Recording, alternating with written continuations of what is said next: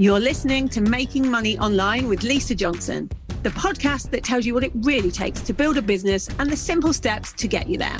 I'm determined to share with you the reality of easy, simple business marketing tips to make passive income so that you can start making money online. Making Money Online is sponsored by Nicola J. Rowley PR, helping entrepreneurs and brands get visible through strategic storytelling.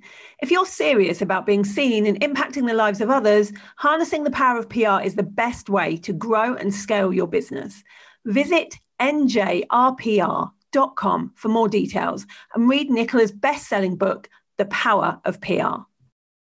Hello, and welcome to this week's Making Money Online podcast. Today, I have a guest with me you'll be pleased to hear. I'm here with Amanda Walker. So Amanda helps service-based entrepreneurs make more impact and make more money. And she does it really authentically. I've been following Amanda for a while and love the way she puts her heart into everything. And it's not always just about the money, but saying that she will teach you how to make money at the same time. So let's get into it. Welcome to the podcast, Amanda. Thanks so much for having me. I'm excited to be with you. No worries. Tell us a bit about how you got started. I'm always interested on how people became coaches because you're more like what I would call a pure coach. How did you get started doing that? Yeah, a lot of my colleagues call me the coach's coach, which I really appreciate that. I actually took my first coaching job when I was 15. And I was not even able to drive. My parents had to drive me to the local YMCA. And that is where I started coaching basketball. I was coaching 5- and 6-year-old basketball. And hindsight, you always learn and see, but that was a transformative moment in my life because it was the first time I got a taste of what it's like to use cues and watch physiology and understand what's blocking people in their brain. And my clients then were 5- and 6-year-old boys, but to watch them, have these moments where they just had total self-belief was a domino for me that led into a next job, which was the inaugural season of the WNBA here in the US, which the Women's Professional Basketball League. And out of hundreds and hundreds of applicants, I was selected to coach inner city youth, to coach more basketball. So a lot of the beginnings were in sports, but the rest of my life has been spent coaching people in some capacity. And that led to kind of stumbling into entrepreneurship. And I grew my coaching practice in the health and wellness side pretty rapidly. And from that, just organically had people like, okay, you're an amazing coach. I want to do this. Help me grow my business. And inevitably, when you coach, there's just so much that goes into handling your coaching yourself, right? When you're dealing with clients and their results, but also unique intricacies that come along with growing a coaching practice. And so that's kind of where I've landed now, is working with coaches, but also larger service-based corporate world too, where they're just wanting to be better coaches for their, employees or at the leadership top-down level. Yeah. And actually, when you have a look at sports players and entrepreneurs, there's a similar drive there. And I suspect it's not that different, the kind of belief systems that get in the way.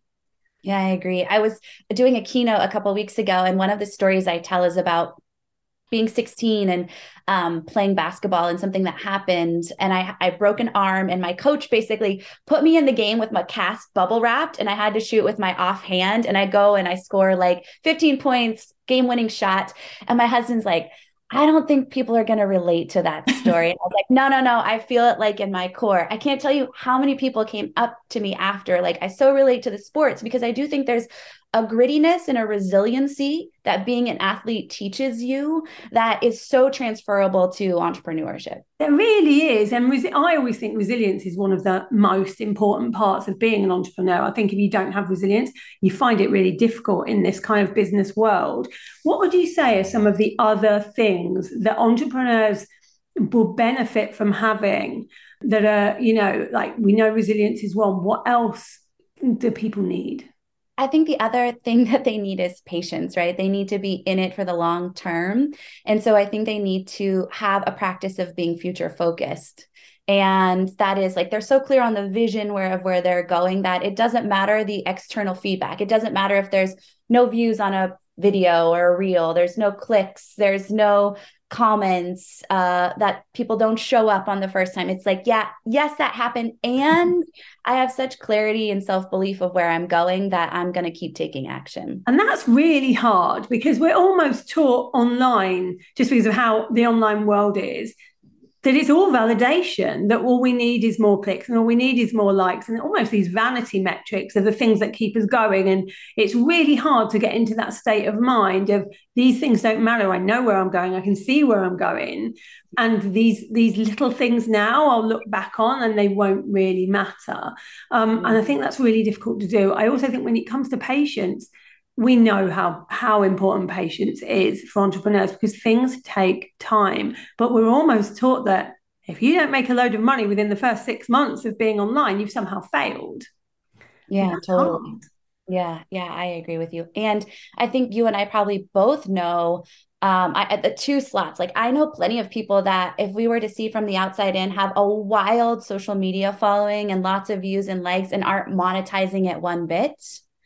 And it does become, I ask, it's like, is this an ego-driven business or is this an impact-driven business? And I think that's something that you have to, do the self-coaching around. And then I have colleagues that are multi-7-figure and up, and they don't even show up on social media because their business model doesn't demand it.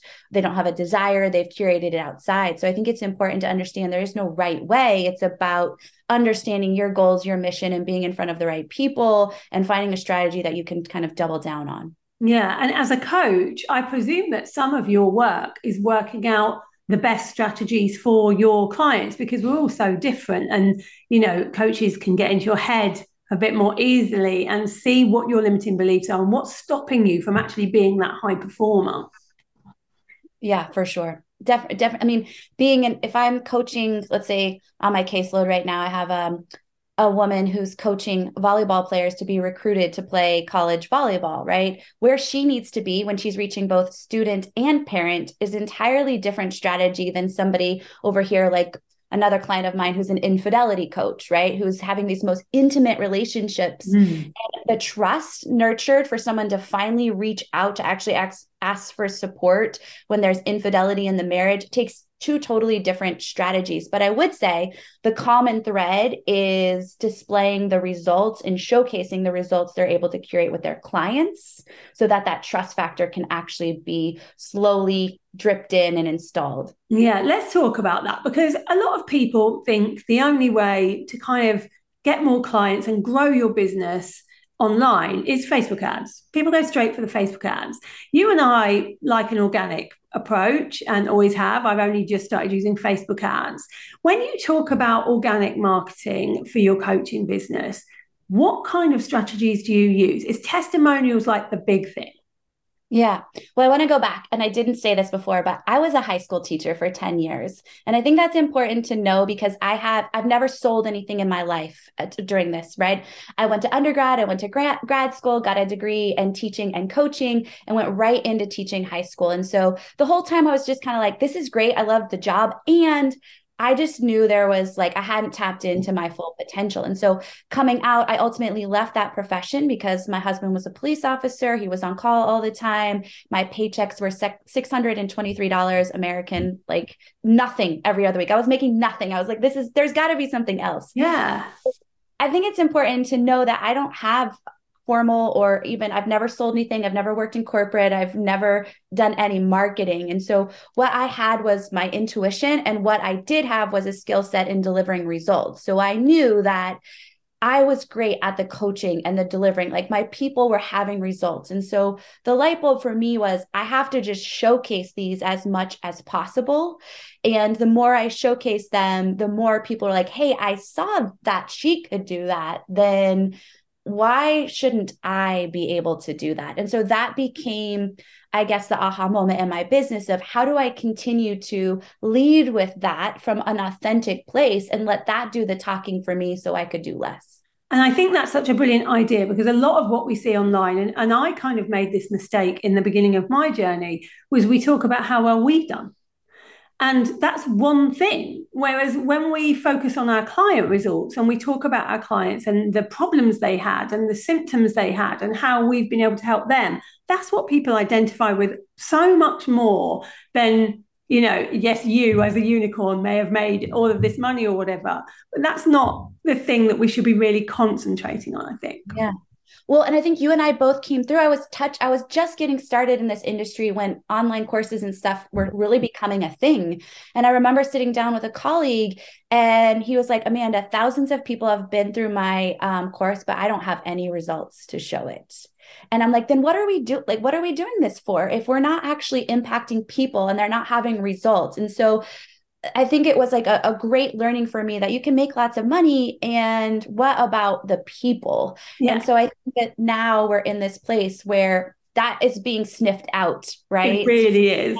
And now we are starting to see real coaches, from my perspective, are able to replicate the results they created from themselves and do it with their clients and be able to show, like, this is Lisa's walking example. And I actually don't think that formal testimonials are the best way to do this. And so when I teach kind of my framework, I like to call out, I'm going to go into just like a bit of strategy, if that's okay. We have these formal testimonials that we send and invite people to create, right? After they finish our course, we're like, hey, can you fill out this form? Or can you record this video or answer these few questions? And those are great. But if we're honest with each other, sometimes people feel compelled, right? They feel like they have to do it. Yeah, I've been in that position before. Me too. And I was like, oh, shoot, like, I don't know how I feel about this. I wasn't completely congruent with it. For me, the power comes in what I call informal testimonials. These are the unsolicited testimonials that your clients, because they're having such amazing results, they just willingly give you. And it could be in the form of a post in your Facebook community. This could be in the form of an email. It could be if you support your clients, you know, outside in some sort of app, like my one-to-one clients I use in Voxer. This could be in the DMs of your social media. But what I see is a lot of people have those things coming in, but they're so inundated with the day in and day out, they're not actually capturing them. They don't have a system to repurpose them, and they're not in their content somewhere sprinkling these in to actually build trust and allow their audience to see, like, oh, she's getting the results that I know that I want. And it's really important because you can tell when you're reading something where energy was behind it. Like when people send us an email and go, oh my God, you changed my life. Last week, this happened. That's so much better than I worked with Lisa and I now feel more confident and I made this much money. Like you can feel the intention behind it. We save all of ours. And then during our one-to-many, which is our big launch, we put them out then because, you know, we're like, yeah, we could use these throughout the year, but actually we want to show people just how many results that we get from people in one big go. And it's so impactful to do that. Such a good way of doing things. Yeah. One of the things that I've really noticed, like you're in the US, and I think that coaching has become a really normal thing. Just like when people used to, you know, everybody had a therapist. Now everyone has a coach, whatever it is they're doing in life, because they know that they need someone behind them, kind of pushing them a little bit and challenging them. And I think in the UK, we're not there yet. People still, if you speak to somebody that, you know, I've always had a coach, but if I speak to somebody that's not in this online world, that I've got a coach, and they're like, why do you need a coach? Like, surely only sports people have coaches. Like, who do you think you are, kind of thing. And in the UK, we're still a baby when it comes to the coaching industry. We're growing because we're following the lead of the US. How much is it there? Is it like, are people really used to it now? Or do you still have to explain how coaching can help? I think perception is interesting because I still run into people all of the time and have conversations. You know, I have 2 kids, so I'm at the fields with the kids or running into parents.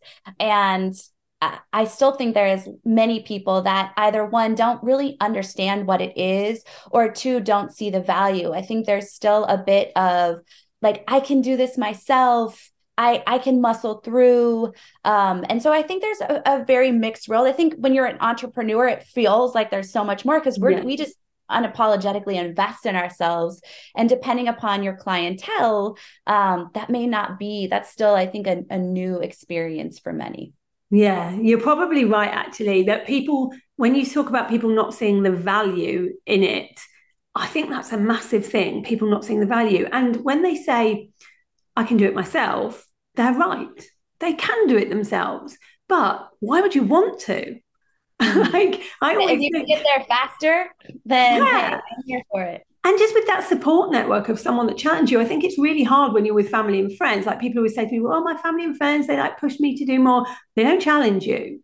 Like sometimes you need somebody to call you out on your own limitations and the things that you're putting in front of yourself. And I think coaching is so good for that. Like my coach does that to me all the time. Like, listen to what you're saying to yourself. Yeah, I totally agree 100%. And I think the bigger piece of this is we don't realize as humans how comfortable we are with comforts.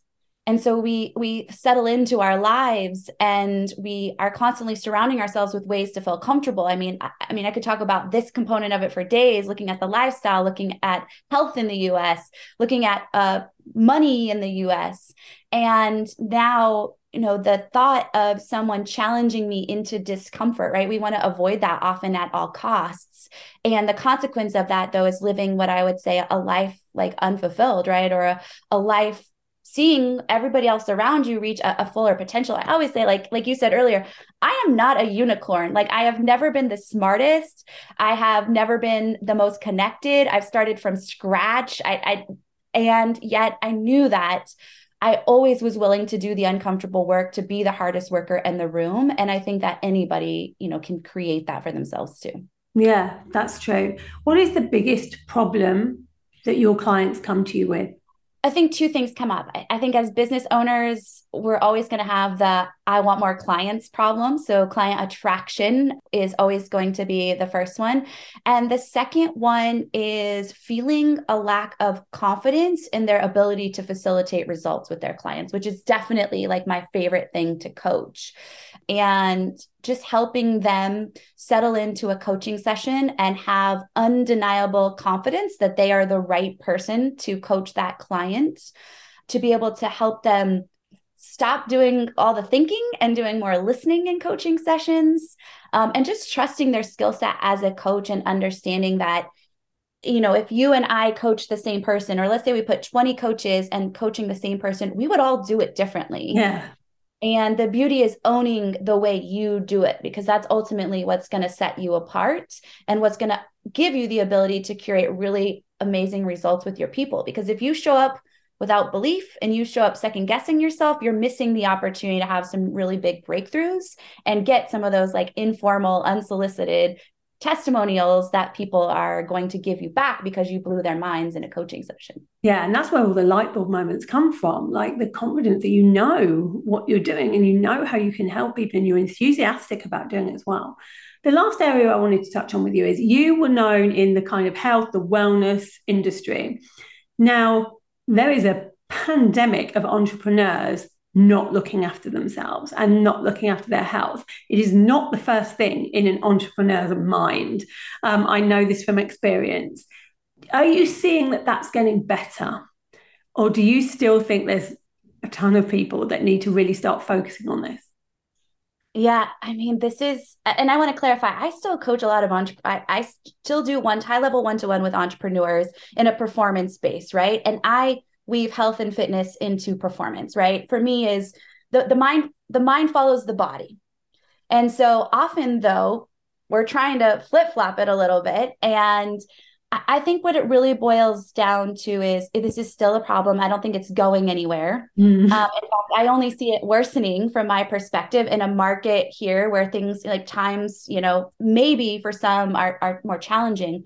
What I see is it's this internal conflict happening inside the unconscious, right? It's like, not to go too deep into coaching, but we have this part of our brain, the conscious mind, that's the goal setter. It's like, I want to make all the money. And then we have the unconscious, which is what we call the goal seeker. It's the one, though, that is an aligned, either the beliefs align with it or not. Often what I see in entrepreneurs is the conscious mind says, I want to work on my health. Like, I want to make it a priority, but the unconscious mind is like, but I want to make the money. Right?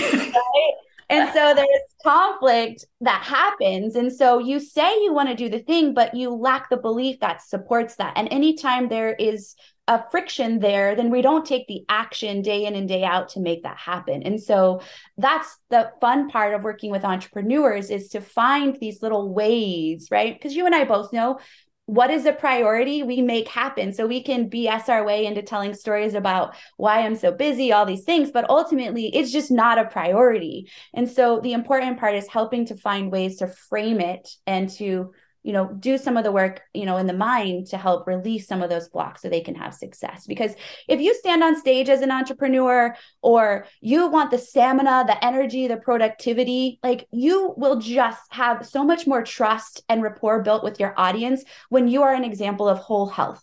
Yeah. From my perspective, right? And not only that, you just feel so good in your skin when you stand on stage. You rock like the outfit you want to rock. You do the things that you are solely put on this earth to do when you feel great in your body. And that's not a size. I want to specify that's not a size.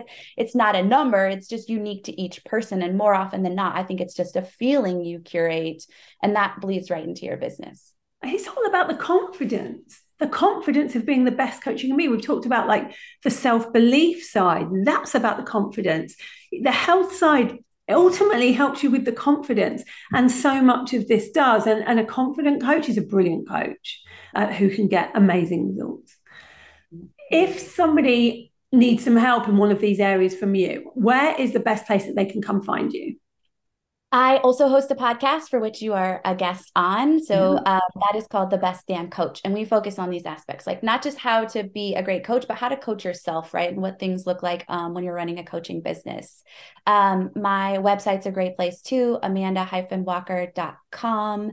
And we have great resources for coaches there. Like, we put together a list of 10 powerful questions we think every coach should have in their back pocket. And we also host a weekly networking community called Do the Damn Thing. So we help entrepreneurs just come together and lean into tasks in their business and life that they're resisting, which might mean eating a healthy meal or doing a workout. When you are on Zoom with other ladies, you turn your camera off and you make it happen. So anyway. What a great idea. Yeah. Love a bit of implementation. Thank you for being here today. And thank you guys for tuning in as always. If you want to chat about what we've been talking about today, you can go into that strategy group and we can have a chat in there. I'd love to hear from any of you that feel like you're not prioritizing your health when you know you should be, and what kind of things that you're telling yourself about that. So come and have a chat about that. I will see you next week for another episode of Making Money Online. Thank you for listening to Making Money Online with Lisa Johnson. If you'd like to get hold of my guide to launching, go to lisajohnson.com/launch and let's get you making money online.